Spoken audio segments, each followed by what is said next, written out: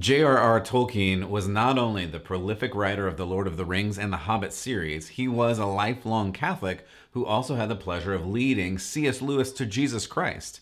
The Tolkien Society, of which Tolkien himself was once president, is celebrating his life with a series of essays including Transgender Realities in The Lord of the Rings, The Queer in Tolkien's The Lord of the Rings, Tolkien's Dwarf Women and the Feminine Lack, and of course, Destabilizing Cis-Hetero Amatonormativity in the Works of Tolkien. We have now reached a new level of insanity. I'm Matt Odegaard. Welcome to Church Public.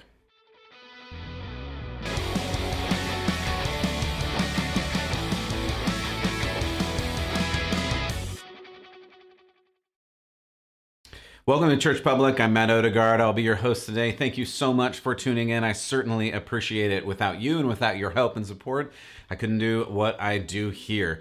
There is so much going on in the world today, and much of the news I kind of pass by because it doesn't directly intersect with faith. It does, but again, there's just too much to talk through. This one happened to grab my interest. I actually heard about it a couple of weeks ago, but because of scheduling and whatever, couldn't get around to it until today. The fact of the matter is Tolkien has been a great influence on me. I read his books when I was a teenager, and of course have watched all the movies and shown my kids the movies and explained and expressed the ideas within, specifically the ideas of good and evil.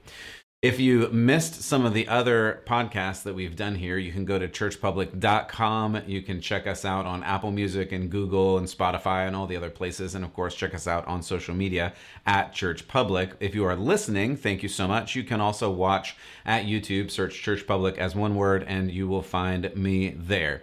Again, thank you so much for supporting. I want to start out with this story of a fateful night many decades ago in England, and it starts with a statement something like this, with C.S. Lewis saying, "Myths are lies." Tolkien responds with some statement. Again, there's some letters and stories about this, but with some kind of statement like, "No, myths are not lies." And the point, this argument that apparently they were in until the wee hours of the morning, there was another guy there as well, but Lewis, Tolkien, and this other guy were there and discussing reality, discussing non-reality, discussing myths, as they had done for many sessions, because they were very obsessed with some of these Norwegian and Scandinavian myths, and they were specifically talking about the myth of Jesus. But this turning point in C.S. Lewis's life was this realization when Tolkien points out that these myths we tell are actually a fragment of true light. They tell us something about humanity, or they tell us something about the real world. Whereas, Tolkien would argue, this materialistic progress, if you just view life in terms of material, we talked about that with Plato, we talked about it with some other philosophers, that if you think everything is just actual thing, like material, that only leads to, as Tolkien would say, the abyss. And instead, these myths elevate us up into another level of understanding that there is more to this life. And this turning point for C.S. Lewis was that the Christian myth, the myth of Jesus Christ, is actually true.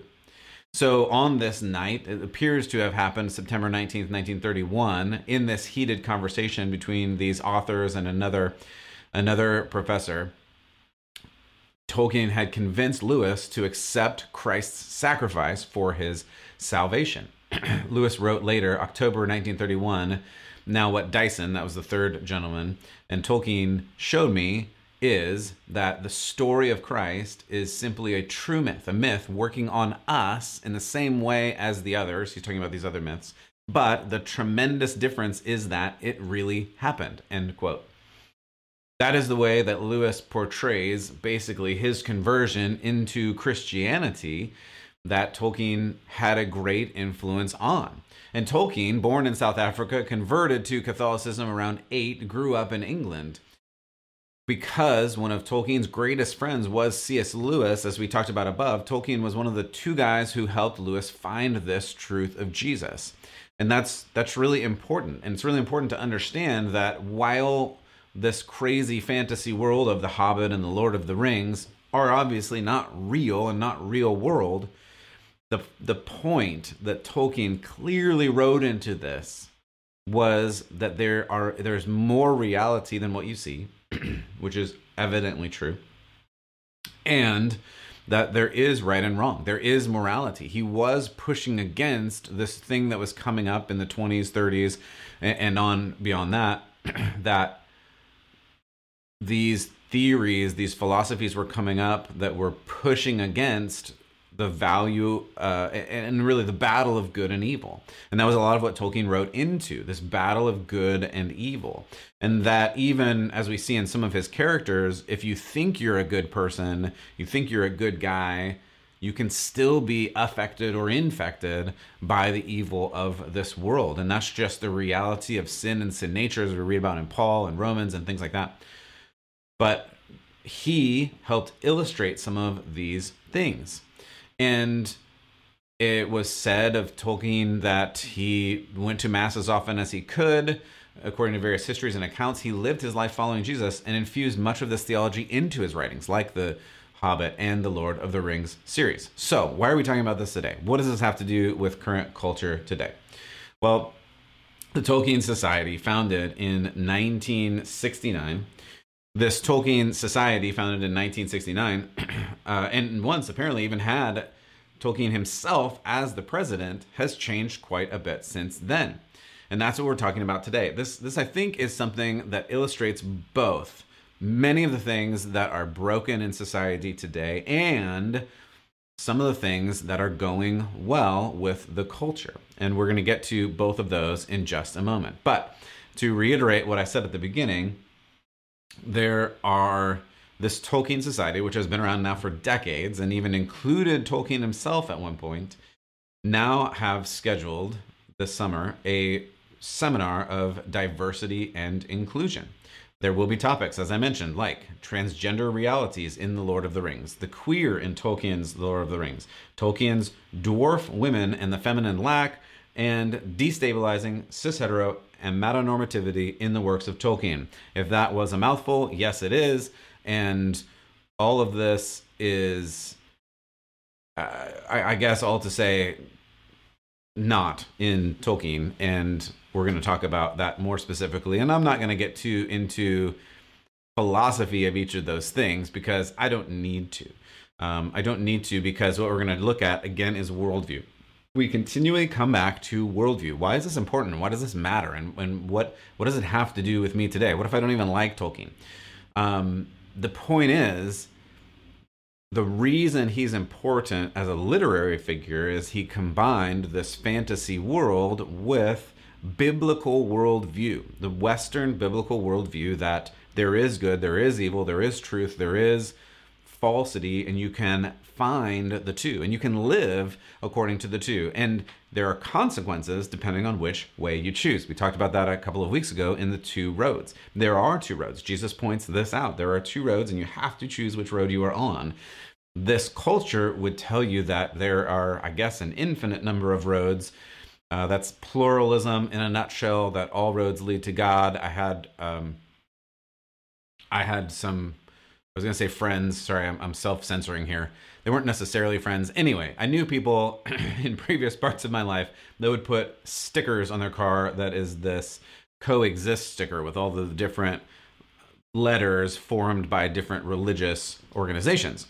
And questions that I had in those conversations were, how can you believe this and believe in Jesus? And obviously, the ultimate response is you can't. You can't believe that all roads lead to God, since many of the letters that comprise the coexist sticker are in conflict, ideologically, worldview in conflict with each other, theologically in conflict with each other. They just actually are. Maybe I'll do an episode on that sticker at some point, because it's actually fascinating, and it's such an ideological spin and theological spin, because that you literally can't take all of the letters together. But the same holds true with the LGBTQ plus philosophy.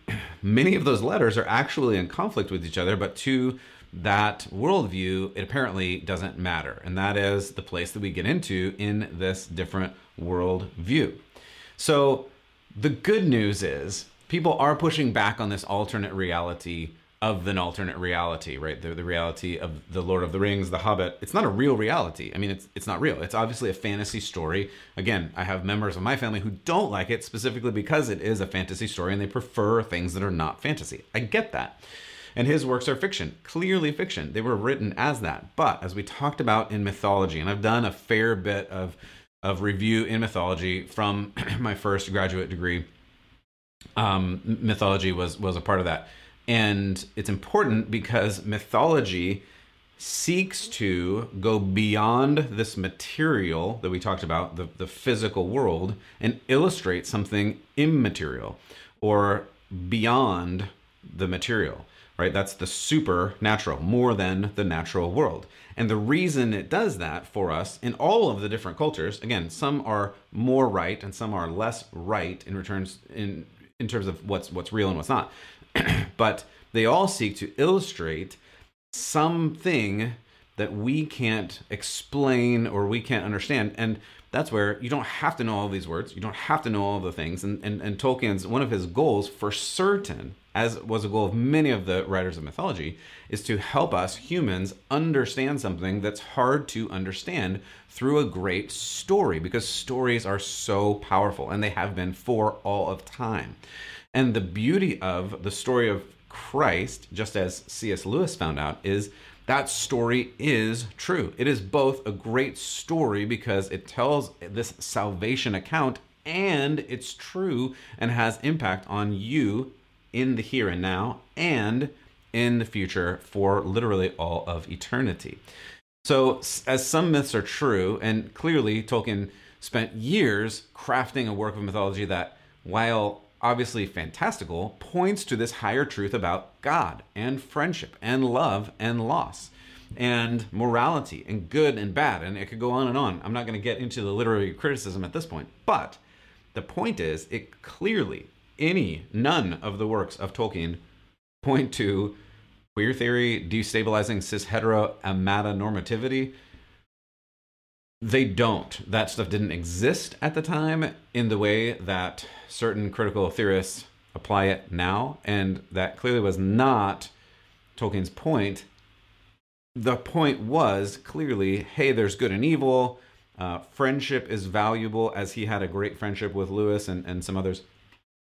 That was very valuable. And we don't hear a lot about that today. That's why it is interesting to watch the story. It's even interesting to read Frodo and Sam's journey of friendship, because and many in this series are promoting that into a homosexual relationship, and it clearly is not. It's a friendship, but we can't have same-sex friendships anymore without it turning into something sexual, because everything is sexual, and that's not the way it's supposed to be, and that's not the way it always has been either. So this new Society of Tolkien, not to be confused with the competing Tolkien Society. I know that's confusing, but I'll try and be as unconfusing as possible. The older one is the Tolkien Society, been around since 1969. A new society has come up called the Society of Tolkien. Again, very similar name, a little bit confusing, but there's a new one, there's an old one. We'll talk about the new one. Now is having another, I'd say maybe competing session where they will have more standard things in it. Like, I'm not going to list all the names, you can go look it up, but my personal favorite is Tolkien is Timeless, Tinseltown is Trite. Man, I just love that title. It's such a good title. I could spend 10 or 15 minutes talking about that title, but I'm not going to at this moment. For your sake, you're welcome. So Keith Casey, the founder of this new Society of Tolkien, said, Tolkien's works are wonderful and should be cherished and understood as he wrote them instead of twisted to fit current cultural fads, end quote.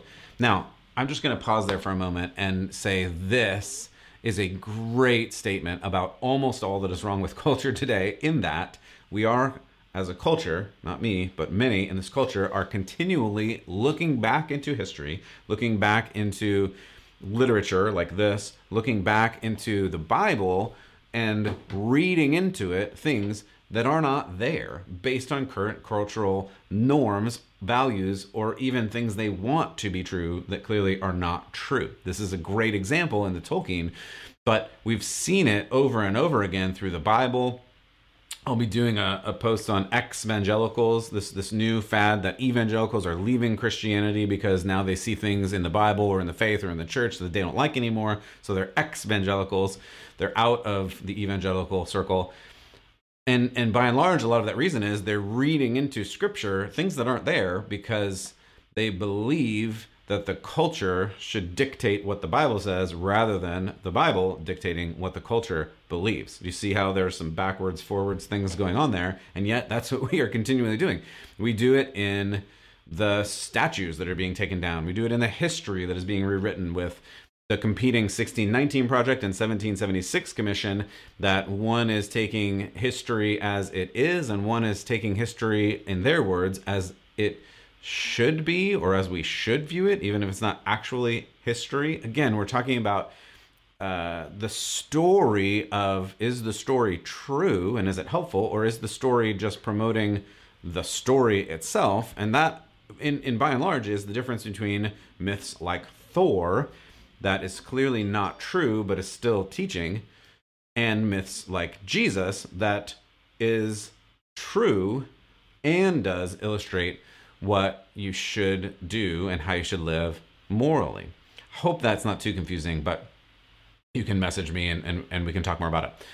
So this new founder of the new society, Casey, admits he's not an academic, but he says this should not stop him from protecting something he loves. He says, quote, "I can appreciate a great story with strong characters and key lessons." He says that Tolkien, who was a devout Catholic, that's true, offers many lessons for people that stay within the scope of this work. So Casey's 3 lessons are, I love these.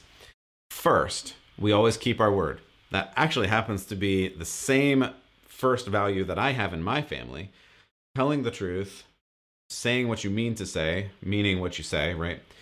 And not telling lies, all of those are the same thing. That is our number one value in my house. And at some point we'll do some parenting review, and that's really important for your family. It's really important for your kids. That is a number one value. Keeping your word covers over a lot of other things, because when you don't keep your word, when you lie, you break that relationship, no matter what relationship it is. And so it is very important to say true things.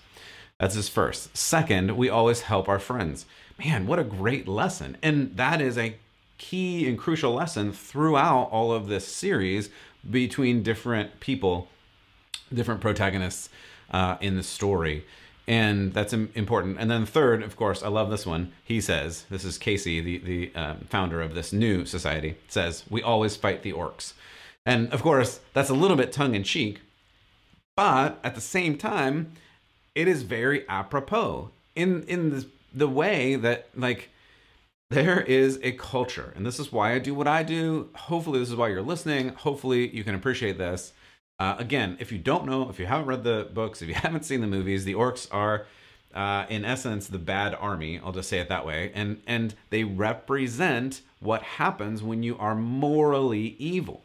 There have been complaints that the orcs represent race and racist things. It's just not true. It doesn't make any sense in the story. The point is they just represent evil. They represent what happens when morality goes bad. It's very clear that's the point of the orcs. And Casey's point, my point, and all that I do is we have to stand up for truth and we have to fight the orcs. We have to stand against moral evil. We cannot let it fester in society when we see it. And for too long, the church has tried to be more country club, where, and some believers that I know are great people, but they fall into this category too, where they just want to sit back and not stand up for what is right. And when we don't stand up for right, when we don't say what is true, it's the same as letting it happen. And we can't do that anymore. We have to begin to stand up for what is right. We have to fight. And I don't mean physically, and I don't mean aggressively. I just mean we have to be bold in what is true. Yes, loving. Yes, graceful. I talked the other day about Jesus and his interactions with the woman at the well, the Samaritan adulterous woman, and the way that he connected with her, but also helped her see the life she was living was not the right life, and sent her to a place where she would live and go and sin no more. And he did that over and over again to many people who were at the time living in sin. This is important. But we have to begin to stand for the truth. Casey says, this third point, fighting the orcs, will help people understand that we have to stand up for things that matter, or they will all be destroyed by this culture. He says, quote, we have to step up to protect and celebrate things we love, or they will be destroyed. His point here, the Tolkien webinar, is my way of celebrating Tolkien's words, end quote. But I extend that, and I think I can extend that, because there is this pervasive anti-morality that is just corroding all parts of culture, and as believers, as holders of the truth, as people with the Spirit in us, the Spirit of truth, with Jesus being the very truth, we have to stand for truth. We can't let these crazy cultural things happen, because they will continue and continue and continue to happen. The very founders of America, as we're coming up to the 4th of July, fought for truth. The freedom of speech, the freedom of religion are in fact pursuits of truth. By speaking truth to power, as they did to the King of England, by speaking truth in difficult situations, true things that the culture doesn't like to hear. I mean, ultimately, that was the preacher's job for years and years, should be still, that you speak the truth when people don't want to hear it. Read any of the prophets in the Old Testament. Many of them were killed. Many of them were not liked. They were persecuted. They were jailed. There were all sorts of things that happened to them, because when you speak truth, it disrupts this culture, because the culture doesn't want to hear the truth. And we know that, and we see that. I mean, best example, of course, is Jesus' life. Jesus spoke truth, and he was killed for it. Many of the apostles, the disciples, were also killed for speaking the truth. I'm not saying we should go out and be ridiculous and try to get killed. I'm just saying the culture doesn't like the truth, but we have to begin to speak the truth. And that's why I love this example of, even though it's a small thing and it's just literature, and you can say, I don't care about the books don't matter, all this thing. It does matter. The culture does matter. What you do in the culture does matter. What you stand up to and present truth to culture, it does matter. And we've seen that. We've seen it in the renaming of schools named for people they don't like, the tearing down of statues that they don't like, schools, buildings, paintings, other art, and this literature that are being destroyed, deconstructed, and removed for the sake of making history something that it's not, and creating it in their image. No, the works of Tolkien obviously are not gospel, but they do help us, remind us of the eternity that is to come, and that life is bigger than we see today. Again, it's that flash of light, that glimmer of truth that we can see in it, and we come down to worldview. This always comes down to worldview. Tolkien, he was a devout Catholic, and he clearly saw worldview through the eyes of the Bible, through the eyes of the church. Much of his writing was about the dangers of evil, the dangers of morality. He even witnessed this firsthand in the Great War, in World War, which he and Lewis both fought in. They saw this together. They saw the evil, the danger of letting immorality pervade the society. They saw it firsthand. They saw the death and destruction that it physically caused firsthand, and they, through their own ways, Lewis did Narnia and a bunch of apologetic books, and Tolkien did these two series, The Hobbit and The Rings series, and some other books as well. They address them in different ways, but that's the beauty of it. They address them in different ways, and we can, because sometimes we have to appreciate things differently, and it took mythology, of all things, to help Lewis find Jesus, like such a random way. But that's the beauty of God and his Spirit and the path, and we can also just pursue the path and speak truth to this world and to one another. So Unfortunately, this worldview that Tolkien had and did write into these series is not the worldview of the current culture. It's just not the worldview of this society. This society is clearly following the worldview of critical theory. And we're going to talk more about critical theory later. I'm working on some of it. I want to get it right because it is incredibly complicated. It is incredibly complicated. Critical theory is I'm not even going to get to it right now. It begins with some of Marx and Engels' writings and Hegel that was before Marx, and it goes through all of these iterations, and it really is a maze of all this kind of theory. And you've probably heard some of it, and I am going to get into it, but not today. The point today here is the sponsors of this society's, the older society, right? Their LGBTQ studies in Tolkien is clearly all about critical theory. And in critical theory, the thing that you need to know today is it's all about a struggle of power. It is the battle of oppressor and oppressed, and it encompasses all systems, all structures, all areas of life. It was specifically in law and history and literature and, of course, truth. And at the heart of this is Christianity, because Christianity is the arbiter of truth. It is the source of truth. And because this is all about power, truth is not just irrelevant, but it must be removed to make way for the individual or group story of identity. This is why you hear things like live your truth, you be you. Those types of statements are all about removing foundational absolute truth and raising up individual truth or group truth based on your identity group. And we'll get more into that in a later episode. But this story that Tolkien wrote and the stories that we read about Jesus, the true stories about Jesus, they help us remember that we do have the ability to affect our culture. Our role is not to slink back into the shadows. Our role is rather to stand up, to stand firm against false truth, against retelling of history in our own image. That is, at the base, idolatry. And there are a couple of commandments about that you can read in the first couple of books of the Bible.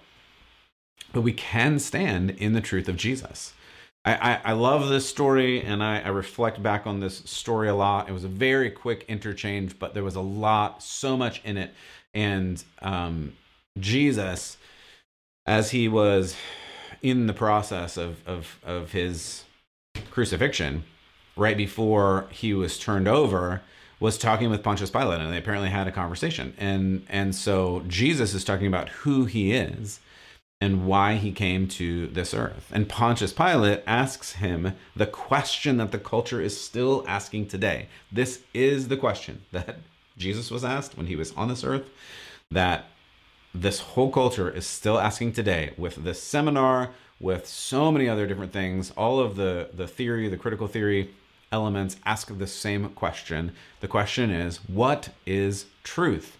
That's the question this culture is asking. And the answer that they want is not the real answer. They want the answer, just like Pilate did, that there is no truth. Their point is rhetorical. Their point is, what is truth? There is no truth. Therefore, I can do whatever I want. I can live however I want. There is no foundation. I can create my own society, again, in my image or whatever image I want.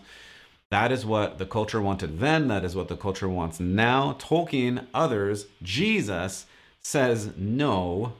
And I will always come back to scripture, and I always come back to Jesus' words himself, who said, I am the way, I am the truth, I am the life. That is what Jesus said.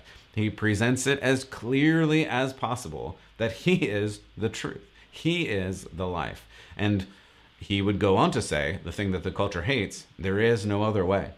The culture hates this. And if you live up to this, in other words, if you follow Jesus' truth in this, the culture will hate you too. They just will. They hated all of the disciples. They have hated followers of Jesus for the 2,000 years the Christian church has been around, and this culture is no different. And you're seeing it unfold every day in society. So we have to be emboldened, not in ourselves, not in our own whatever we bring to the table. We need to be emboldened in what Jesus puts in us, the indwelling spirit of Jesus, that he is the truth, and we have that truth in Jesus Christ. That is really the only way to live. So I hope you are encouraged by that. I hope you can go out and live in the truth of Jesus and stand up to this rather insane world, and that you will, as always, keep the faith.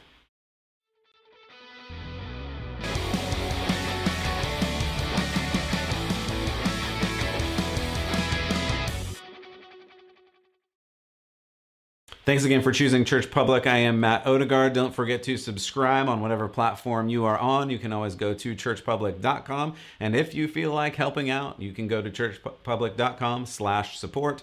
Thanks again. We'll see you next time.